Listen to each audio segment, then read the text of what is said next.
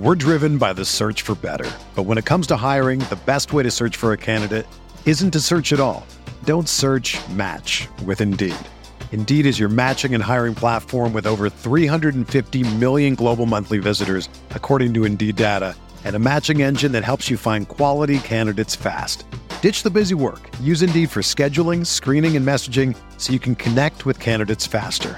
Leveraging over 140 million qualifications and preferences every day, Indeed's matching engine is constantly learning from your preferences, so the more you use Indeed, the better it gets. Join more than 3.5 million businesses worldwide that use Indeed to hire great talent fast. And listeners of this show will get a $75 sponsored job credit to get your jobs more visibility at Indeed.com/Blue Wire. Just go to Indeed.com/Blue Wire right now and support our show by saying that you heard about Indeed on this podcast. That's Indeed.com/Blue Wire. Terms and conditions apply. Need to hire? You need Indeed. What's up, y'all? It's Drewski, and I've teamed up with Mountain Dew to produce a hilarious new basketball podcast called The Dew Zone with Drewski. Learn the backstories of your favorite ballers and celebrities like Jamal Murray. Did you have like a favorite team? Was it the Raptors at the time or no? Was the Raptors even started around that time? Come on, bro. I ain't that old, fam. You talking like I'm 50. Taylor Rooks, Asia Wilson, and many more. You won't want to miss this. Listen to The Dew Zone with Drewski on Apple Podcasts, Spotify, and wherever you listen to podcasts.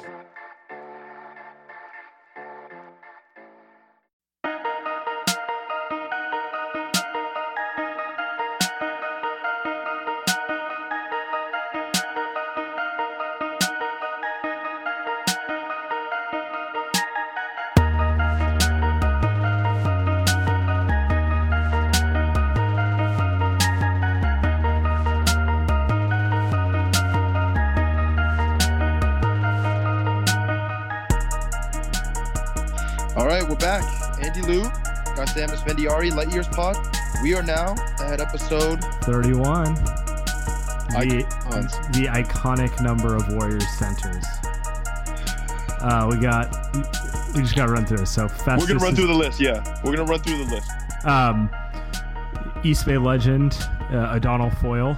Anyone who lived in the East Bay in the 00s saw O'Donnell around town, like everywhere, between Berkeley to Hayward to Walnut Creek. If you're in those areas, everyone who lived there between 2000 and 2010 has a story about how they saw O'Donnell at the Verizon store or running on the street or something like that. Verizon store. I'm pretty sure he's still around too. I think I've seen him at a couple games the past couple years. Yeah, I have too. I mean, he's everywhere. In general, rule of thumb, if you're 7 feet tall, people see you.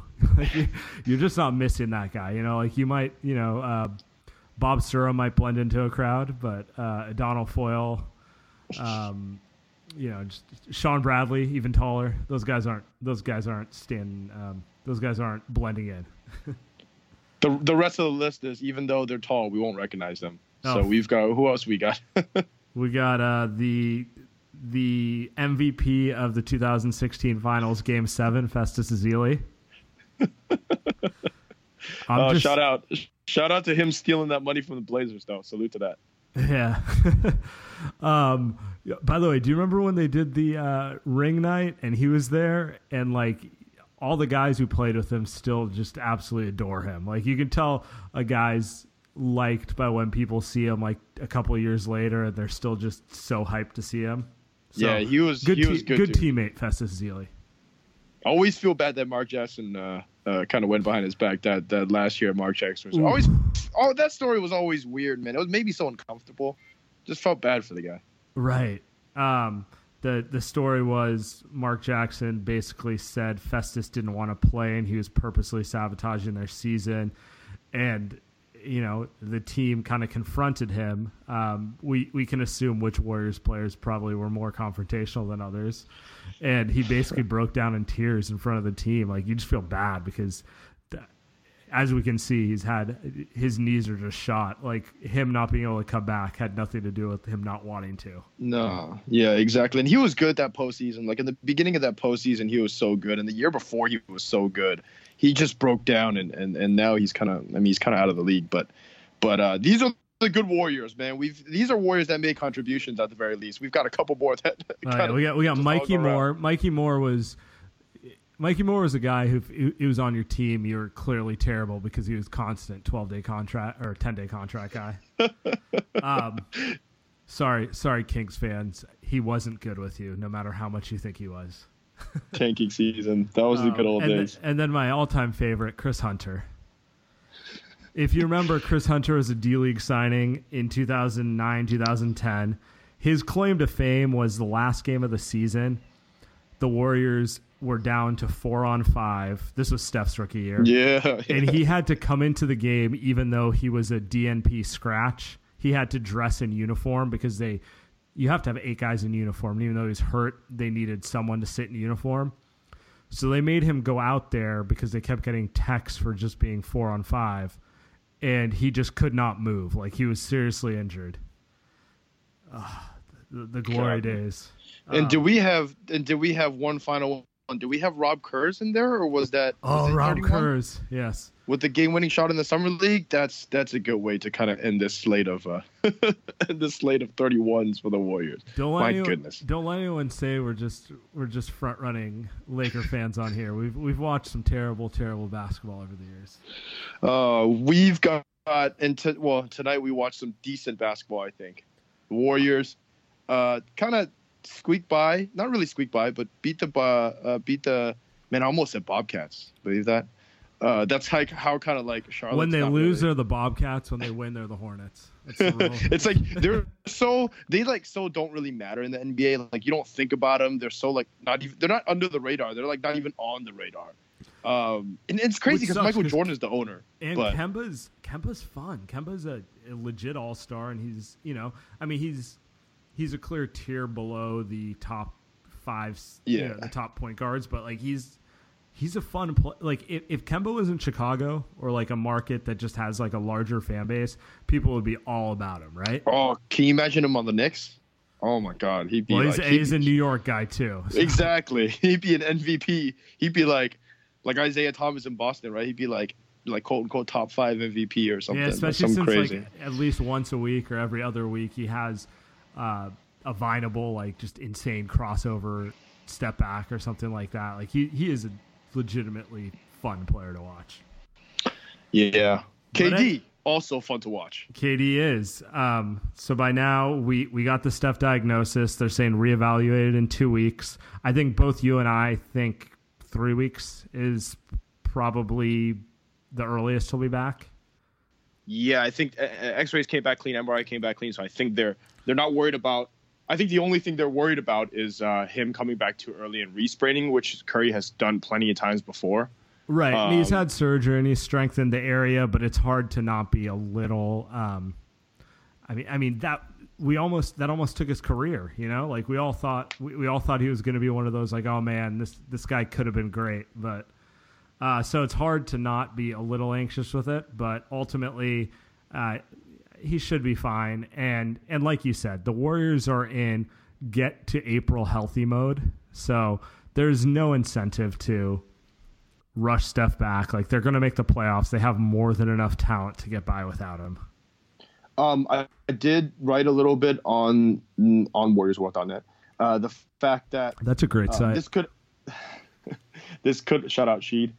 This could help the Warriors, which is funny because I think Marcus wrote the same thing, and I swear that Marcus and I did not talk before. But this could help because it forces, you know how last year when KD was out, it forced Steph Curry to shoot more and really get back in rhythm, and the rest of the team to become who they were to begin with from a couple years back. I think this helps them find a newer identity because they don't know who they are without Steph. And I think you kind of found out tonight that KD becomes who he was when Russ was out, so he becomes the MVP, top 3 guy in the NBA, and the team rediscovers its defense, even though Draymond didn't play. But like we talked about offline, you can see what Andre Iguodala does when guys are missing. Yeah, Andre is the dude who is not interested in showing up until he absolutely has to. You know, like your coworker or like maybe your boss who's like on the golf course all the time, and like text like, all right, when does this meeting start? When do I absolutely have to be there? Like he's he's just kind of like, he's been there and he's not, with everyone around, he just kind of like, I'm just going to kind of play at a level 3. I'm going to do what I have to do. And then when guys are missing, he steps up and he shows that, I'm as good a defender as anyone when I'm healthy and engaged, and can do all the same things that Draymond can do, at least in 1 or 2 games. Like, I don't think either you or I think Andre has the legs to do that every night. Yeah. But he's the smartest defender on the team, and I used to think he's the smartest player on the team. I think by far. He's one of the. He's the second oldest guy, but in general, he's always been kind of, what's cliche, coach on the floor. Like he's the guy who knows where everyone should be, and like it almost annoys him that other people don't think as fast as him. It's also funny because at the end of, I think even like 2 years or 3 years from now, when LeBron James, let's say he's still in his prime and Iguodala is like, you would think kinda washed up at the end of this, you would still want Iguodala to guard LeBron James in the NBA Finals. Like that's how crazy he's been guarding him for the last 3 years, and Draymond Green is not strong enough or quick enough, and LeBron draws too many fouls on him. And KD, I don't think KD is someone that's strong enough to guard him either. Although he did well on him, but Iguodala is that guy. KD's good, but KD's just such a good help and weak side defender. Like it's almost a waste to lock KD as a like assignment defender like they do with Clay or someone. Like you don't want him being that guy anyway. On top of what you said, like I don't know that he's got the low enough center of gravity and everything. But yeah, Andre versus LeBron is a fun chess match because like Andre knows exactly where LeBron's going to go, and then LeBron knows that Andre knows. So they're always kind of like, and they've both got the better of each other in that regard. Like LeBron's going to make his shots. He's going to get his points, but Andre tends to, if he's physically right, at least play him to his weaknesses, if you want to call them that. Like LeBron has this way of being able to hit jumpers when he needs to anyway. So I'm pretty sure Iguodala sees the game in slow motion on defense too. There's no way any human is able to swipe down when players are in the midst of making their moves on turnarounds, fadeaways, or crossovers that consistently without fouling. I mean, he might have a reputation. And when you see the crazy. But I mean that's the thing. When you see the replay, 9 out of 10 times he's not fouling anyway. Like it's not just a reputation thing. He legitimately just, he'll foul a guy here and there, but more times than not, he's playing it pretty damn cleanly. Just wild. But the star of the story in the Warriors win is Mr. Triple Double MVP. 30+ points. 35-point triple double. I hear that goes a long way in Middle America. But I thought he. I think we saw the identity of the team without Steph tonight. Like Draymond's going to get into it, and they'll be better because Draymond's is one of their best players. But it's a little more pragmatic. They break a little less. Like they still try to, but they just can't get out quite as quick. And it's a little more play through KD, almost as like a de facto big man in the post, and go through that way instead of really utilizing the space that Steph gives you to just kind of like assault the rim or get threes.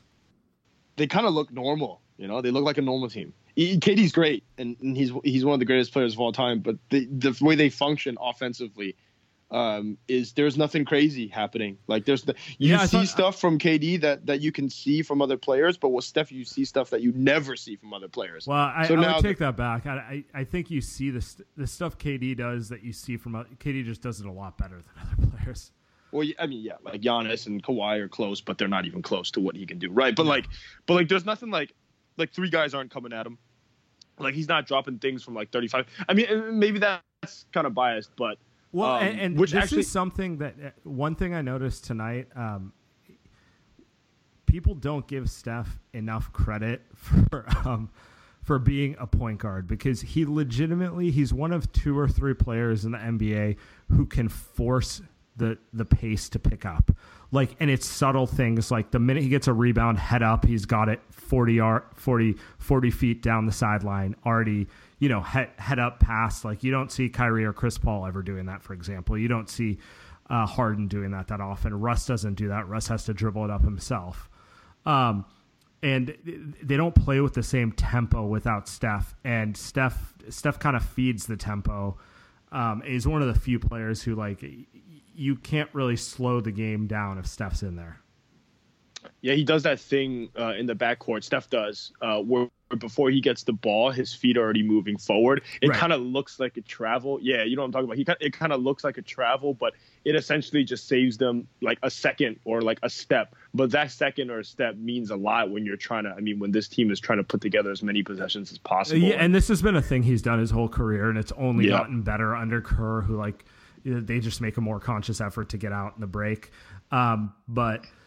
Yeah, I mean, I think this is kind of how they're going to play for the next 2-3 weeks. Like, they'll be a little more, I don't want to say half court because they were still looking to get up there, but they're just not going to break with the same consistency that they do with Steph in there. Yeah, and I mean, without even looking at advanced numbers like possessions, I mean, like points of possessions or efficiency or anything like that, they scored 101 points. Right. Charlotte scored 87, which is we should say probably not having but Draymond too. Like, those are the two guys who spur the break, Draymond and Steph. So maybe with Draymond they might get out there a little more, but either way. Yeah, I will say this about Kevin Durant. I thought this was interesting. During the NBA Finals, I think Warriors fans, even despite the fact that he made that shot and despite the fact that he won NBA Finals MVP, you could see that some Warriors fans still have some hesitation. I think that they don't appreciate or should appreciate him more than he should on this team just because of how great he is. I think this stretch is going to allow that to happen because in the NBA Finals and in the playoffs, the Warriors were favored the whole way regardless. And now Steph was in there. Yeah, and Steph was there, but now he isn't, right? So now it's like, well, Steph isn't there to kind of like, you know, for me and you or any other fan who's a Steph fan, it's like, hey, all this is happening because of Steph, or at least, you know, half right. This is kind of like KD's. It's KD's show, exactly, and it's good for him. So I don't think this is gonna like get the Warriors to reach new levels because ultimately reaching new levels would require the core four to play together. Like, anything that they're lacking right now has to do with just like they need a little more time together, a little more chemistry to find like that next level. Like, finding this KD thing without Steph isn't going to necessarily do anything to make him and Steph play more cohesively, right? But I do think it'll do a lot in terms of like getting Kevin Durant maybe feeling a little more comfortable and like the fans enjoying him a little more and realizing how special he is. Like, everyone's aware of how great he is, but sometimes you need these overtly obvious reminders. Like, he's probably going to average 30 points a game with Steph out, just to remind everyone, like, you know, I'm one of the best players of all time too. So, and he's someone that cares, you know, like, you know, everybody cares, but just from a blatant perspective, it seemed like he's cared more than perhaps we want him to. So this will be good for him, you know, for the Warriors fans out there, just for people to recognize that, hey, he can still do this, right? It's not like him leading the league in blocks or him leading the league in efficiency is only going to do so much, right? A lot of fans don't really care about sometimes that, you just need that obvious takeover. Yep, like 35 points, you know, 8 rebounds, 8 assists across like the next 8 games, right? Like in the next 5 to 10 to 12 games, however long Steph's out, we're for sure going to get one of those vintage like KD going for 40 plus and literally looking just completely unstoppable games.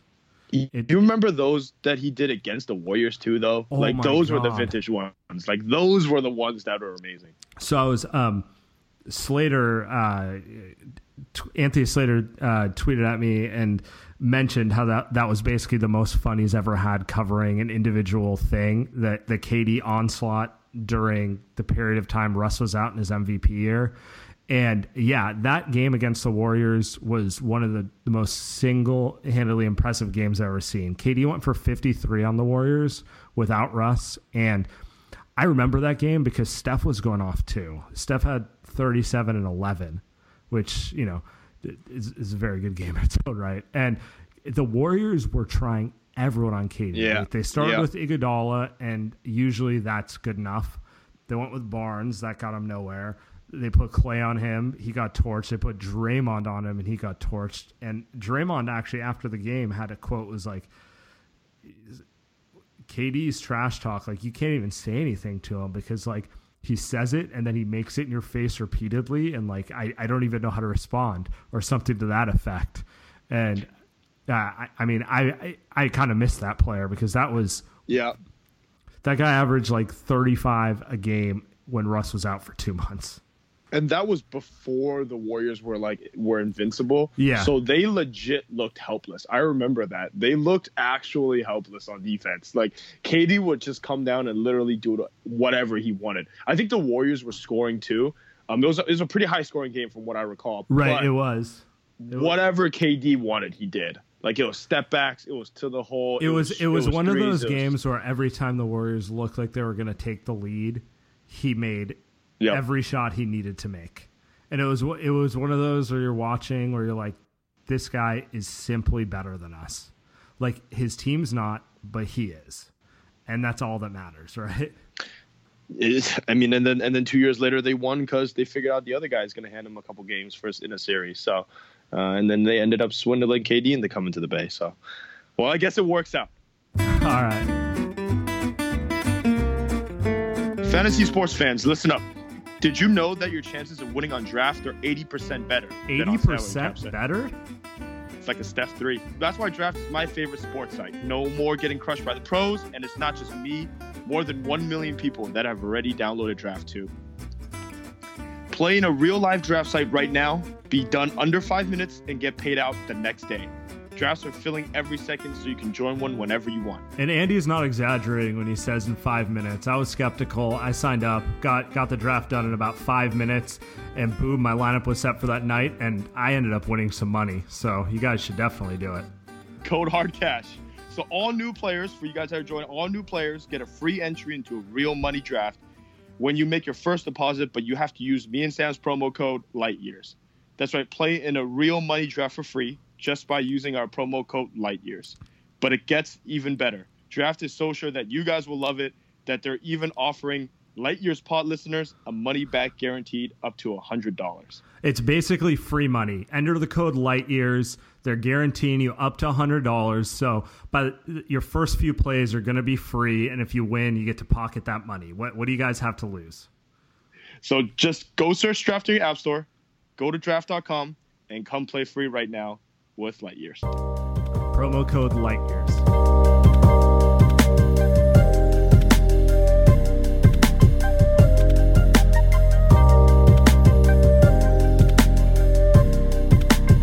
Yep.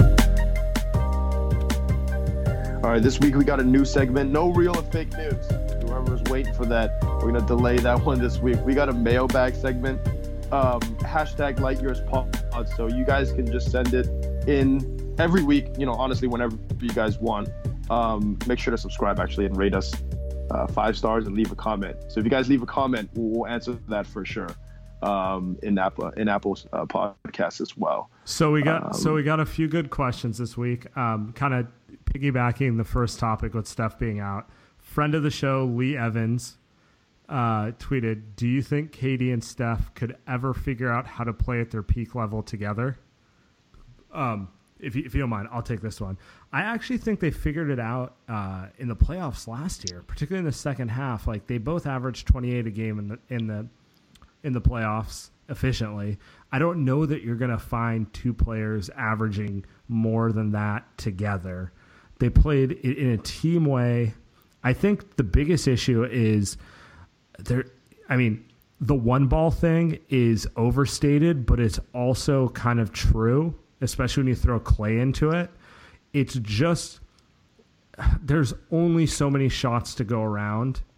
And so when they all play together, there's just less opportunity for that one-man takeover in the way you see when Steph, he doesn't have a player like KD next to him, or KD doesn't have someone like Steph next to him, where if the guy's feeling it, the team just feeds him over and over again because they're clearly the best player on the team. Wait, so you're saying is it not going to happen, or that it can, or that I said it has happened, but we're never going to if you're looking for 2016 Steph, You're right, and 2014 KD to be together, that's never going to happen because it's just, those were unique situations where the team needed them to, and they were able to come through even though everyone knew that it was going to them in every important situation. Yeah, I agree with that. That's you pretty much made all the points that I agree with. I will say, and I think you'd agree with me too, is at a certain point, not this year, not next year, because if they're healthy, they're winning those titles. But maybe 3 years from now, when Steph is about 32, 33, and KD's Same. maybe I think he's a little bit same. He's Okay, 6 so months same. younger. So they're going to be both about the same, kind of the end of their prime, and I think let's say maybe Draymond's gone. That's when it'll happen. They go up against, for example, the Boston Celtics or the Sixers, right? And that's someone a team who's that's younger good now. who may seem like he Yep. might even be more talented because they're 25. And they now need KD and Steph to actually shoot like 45% from three and average like They 8 free take throws a game 25 shots, yeah. in order to have a chance. That's when we'll see it. Like 3 years from now, I think. And it probably still might not happen until maybe like the Western Conference Finals or who knows, NBA Finals. But yeah, it's gonna have to be then. Like it's not gonna be now, which kind of sucks. And also like if it does happen, like if Steph goes off or if KD goes off, I mean if even one of them go off, the game is over. So that's the thing. Like you don't even get a chance to see the other guy even try, because if one of them starts going off and having that type of game, they're up by 20. That's why Steph never goes out for more than like 35 points, because if he does, the game is over. It's not like if you're Russ or like, I mean, for example, look at Devin Booker, right? He's able to drop 70 points because his team is trash. So he's just got to keep Steph jacking in it up. 16. A lot of those huge Against the games he Knicks, had were just were subject of it coming down to the fourth quarter and having to go through them, right? I mean, that's usually the case. Like the Warriors are just in a very luxurious situation. Yeah, luxurious, and we're over here just arguing about whether we're going to see them, just how great they're going to be, I guess. All right, the next one we've got from also friend of the pod, at Damon R. Would you rather have 3 more rings with Steph as the clear-cut best player on the team, Finals MVP each time, or 4 more with KD being the clear-cut best? Damon is my guy, so yeah, I'll give him a shout out. He's one of my favorite people to follow and an all-around good dude, even though he's a Lakers fan. I'm always going to side with the most rings. All the individual pettiness of like whose team it is ultimately irrelevant, because when you look back on it, you remember what you remember, you know? Like, I actually think Matt Moore of CBS made this point when he was talking about when we asked him a similar question, and he goes, I don't know how many Finals MVP Magic Johnson has versus Kareem.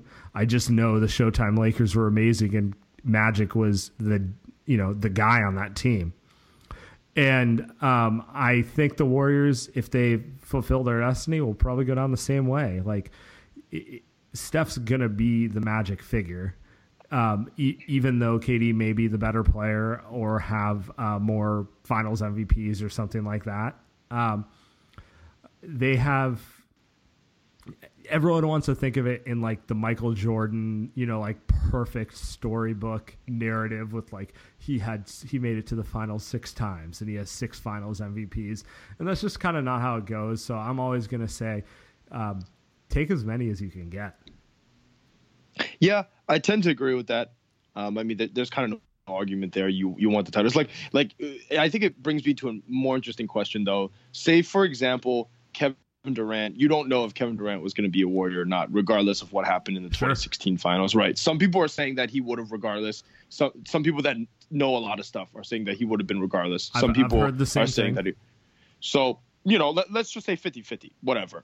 Would you risk that and say, hey, let's say Harrison Barnes goes 8 for 32 instead of 5 for 32, and the Warriors win that title in 2016? Would you take that second ring and then hope that KD comes anyway? Or would you say, hey, screw it, we're just going to, quote unquote, sacrifice this ring and KD's going to come and we're going to win at least 3 more, right? I think that's a question that becomes Interesting. Yeah. I think I would take the second ring. I don't know. Like, I think I would do that because it's there and you never know what's going to happen this year, right? We still don't know as much as you want to say, hey, like it's preordained, the Warriors are going to win this and the next and the next. You don't know. But you do know right then and there, the choice is given to you that, hey, like we can get that title right there with Harrison Barnes. We'll take that and we'll see where the chips lie after. In that moment, I think I would say yes. I mean, knowing what I know now, maybe not. But in that moment, I'd say yes. So I think that goes for this question as well. I agree too. I mean, in general, the answer is always take the titles. It's a team sport. If your team wins it all, that's the greatest thing on earth. There's everything else is just kind of like cute coffee table fodder where it's like you're just bored in December and you're trying to think up these weird scenarios. So that's where I'm at with it. Next one from sometimes friend of the pod, Paul MD, at Rockets Intellect, one of the more boisterous Rockets fans out there. No, Paul, you're a good guy. Sam, are you still of the belief the Celtics pose a bigger threat to the Warriors' title hopes than the Rockets? Yes, I am. God, you're really the worst. And hear me out on this. Andy disagrees with me, so let me pose my theory, and then Andy can tell me why he thinks I'm wrong. One, Boston's better coached, but here's the bigger thing: the Rockets are going to play into the Warriors game, and I can't see a scenario where they outshoot the Warriors 4 out of 7 times. They're not going to try to go the opposite way. They're not going to try to do anything else. They're going to play their game, which plays into the Warriors game. If they do end up playing in the playoffs, I would bet anything Houston gets hot at least once, maybe even twice. But ultimately, I don't think that they're not going to do anything to slow down the Warriors in a real sense. And so it's just they're going to play right into how the Warriors want to play. Boston, on the other hand, goes the opposite way. Boston will slow it down. They will make it a half-court game. Kyrie is a bigger problem for the Warriors than James Harden or Chris Paul. Whether you like it or not, it's true. Kyrie plays at a slower tempo. And the one thing he doesn't get enough credit for, a lot of the advanced stats don't really recognize it because advanced stats tend to favor players who play up-tempo and shoot a ton of possessions. The Warriors can't stop him from doing what he wants to do, and they can't turn him over. James Harden will have an 8-turnover game against the Warriors, a 12-turnover game, or something like that. Kyrie, can you think of a game where Kyrie's turned it over more than 5 times? Like, I have a hard time thinking of games where he turns it over more than 3 times. So, okay, go ahead. Yeah, sorry. Go ahead. So I just think Boston's probably a year or 2 off, realistically. Like, Tatum and Brown developing into kind of like their best case scenario is what's going to ultimately make them a title contender or a big trade, right? But at least there's a chance Stevens will scheme up something and they'll execute it that'll frustrate the Warriors. Whereas Houston, I know exactly what they're going to do, and I know how the Warriors will respond to it. Okay, so you're operating under the assumption. So there's one point that I'll give you. You're operating under the assumption that Brad Stevens can outcoach Steve Kerr, and Mike D'Antoni can never. I tend to agree with that. The second part is that Kyrie Irving is. I think you're making Kyrie Irving into some type of unstoppable figure against the Warriors. I think which he is at certain moments, especially in crunch. So I might have used some hyperbole there, but like he's clearly a bigger problem for them than a lot of players we think are, that most people would say are better than him. For example, James Harden or Chris Paul, which is definitely possible. But just from a talent standpoint, Houston just has a lot more. I mean, they have Chris Paul and James Harden, right? It's not one or the other. If one was gone from the team, then I would say, hey, like, you're probably right. Like I can see Kyrie Irving being more impactful against the Warriors than James Harden and Al Horford. You know, Houston doesn't have that type of player like Al Horford. But if we're talking about in a playoff series, I think the Warriors wipe out Al Horford honestly pretty easily. Like he's been there. You know, I mean, I guess best defensive player and best playmaker. I mean, he's playing wonderful now, easily. but there's no way around his just consistent disappointment in the playoffs the last 5 years. And if you go down, I mean, to act like Draymond can't guard him, where he's going to be some type of issue for Draymond is a little offensive to Draymond. So I think you're kind of hoping either this year or the next, you're kind of hoping for a leap from Jason Tatum and Jaylen Brown, which I don't see now at the very least. So I think from the Houston standpoint, I think that's kind of the default answer. I mean, I think it's a better answer than, say, even the Spurs this year for me, even though I'm a big Spurs guy this year. The more I watch Houston, the more I see them. They do have wings. Like they've built this team to where they're trying to copy the Warriors. Yeah, they're the Walmart Warriors. Exactly. But they still have. But they those are really type good of wings, players. like PJ Tucker, Ariza, Mbah Moute. They're good players. Right? They're really good. Capella's the type of player that he doesn't bother the Warriors, right? He's not going to like win a game. See, I think they're going to run Capella off the floor. I think Capella, if anything, Houston's going to go with their small ball. You know, PJ Tucker at the five. PJ versus Draymond, and PJ's scrappy. I'll give him that. But ultimately, that's not a scenario that favors Houston. But they're more, at the end of the day, they're just more talented than what the Celtics could do. In one game, the Celtics can beat the Warriors. Like if it somehow gets to a I don't know, man. Jaylen Brown.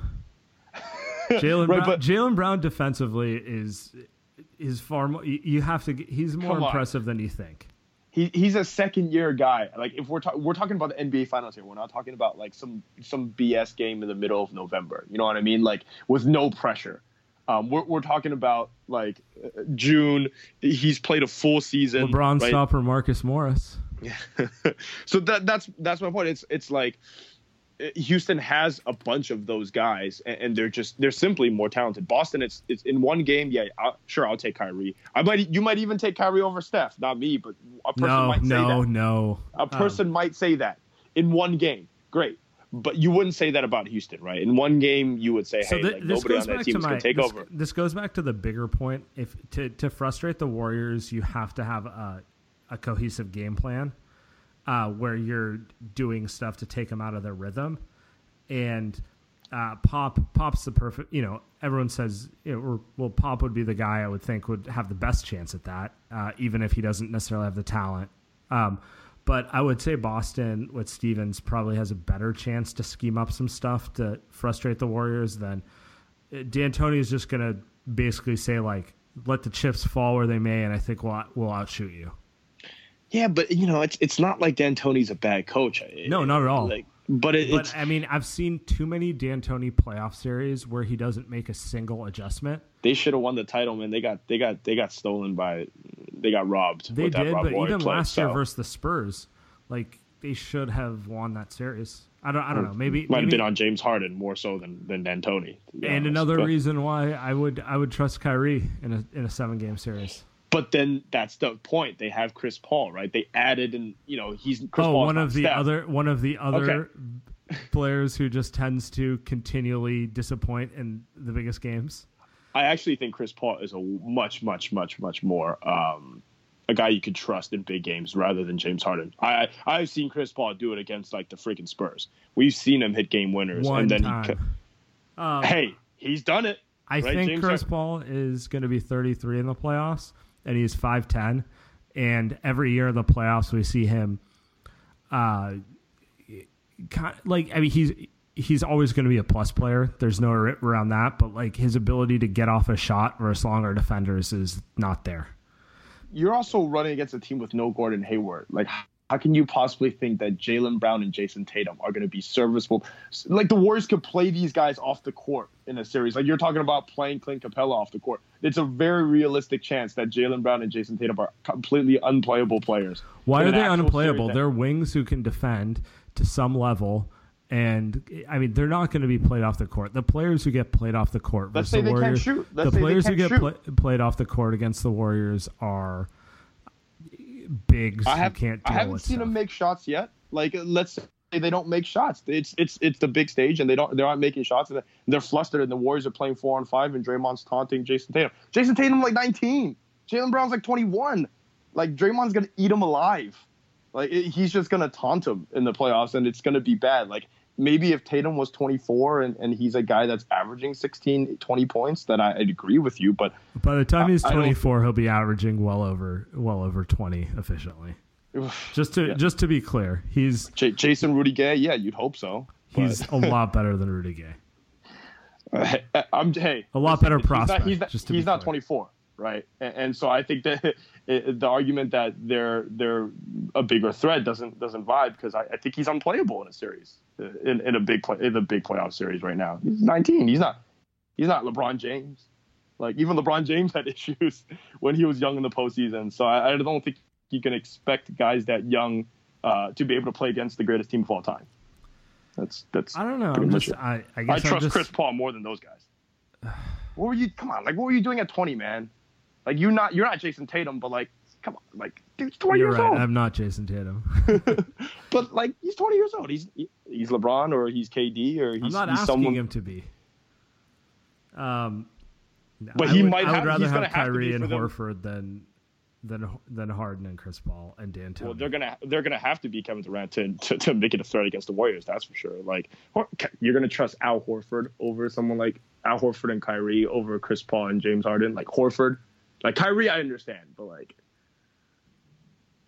he's turned a leaf. I'm just telling you. I don't know. That's just where I stand right now. That's where I stand right now. We're gonna argue about this one all year. Yeah. All right. Next, I turned into a Rockets fan, and you're a Celtics fan. All right, we'll go last one here. I've got a couple to choose from. Do you have one you want to go with, or you want me to? I'll let you pick. I got one I want to get to. Okay. So maybe I'll hit that. Maybe accidentally do it. This one's interesting. From Chanu. Chanu 3. We'll skip the first part. What do you think your demographic of listener is? And if Steph isn't better, then who is? Well, no one's better than Steph. That's the official slogan of the Light Years podcast. I don't know. Who's our demographic? Most likely NBA obsessed, Bay Area, in their somewhere between their mid-20s and mid-30s. That's my guess. Yeah, I'd say that's what we're aiming for. We're gonna have to get the when you guys are listening to us, you're gonna have to send this over to China. Send this over to where are you from, Sam? Where are you from? We're gonna have to send it over there. Get listeners and subscriptions from everywhere across the globe. Yeah, it's a great time to say you guys need to subscribe and rate us. Subscribe, rate us, 5 stars. Take your friend's phone. That's what I do. I don't know about you, Sam, but that's what I do. I take my friends' phones. I take my coworkers' phones. I just go in. I just click subscribe.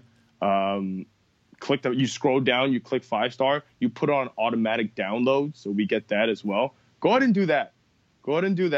Write down some questions in the comments, and let's inflate these numbers like a Russian bot farm. Let's just inflate these numbers. Help us out here, man. Keep us employed. All right. I think that's it for us this week. We'll be back next week. Yeah, go ahead and subscribe. Oh, I got one more then. Okay. I got one more from we got a listener email. Big fan of ours, I think. Big fan of me and Sam's. I'm not gonna read the whole email because it's a long email, but we're gonna finish off the pot with this week. It's nonstop commentary devoid of any real analysis, data-driven opinions, or anything smart. This guy's talking about me and Sam. It's like listening to two bros talk to each other following a night on the town. Maybe it's just me. Not to mention, their tweets are even worse. I had to unfollow Sam because he cluttered my timeline daily with sporadic thoughts and useless arguments. Following them two is essentially witnessing them circle jerk each other. All right. So follow me, Andy KH Lou, and Sam Esfandiari, if you want to see that. Another testimonial. Like People are happy. That's what they pay us for, man.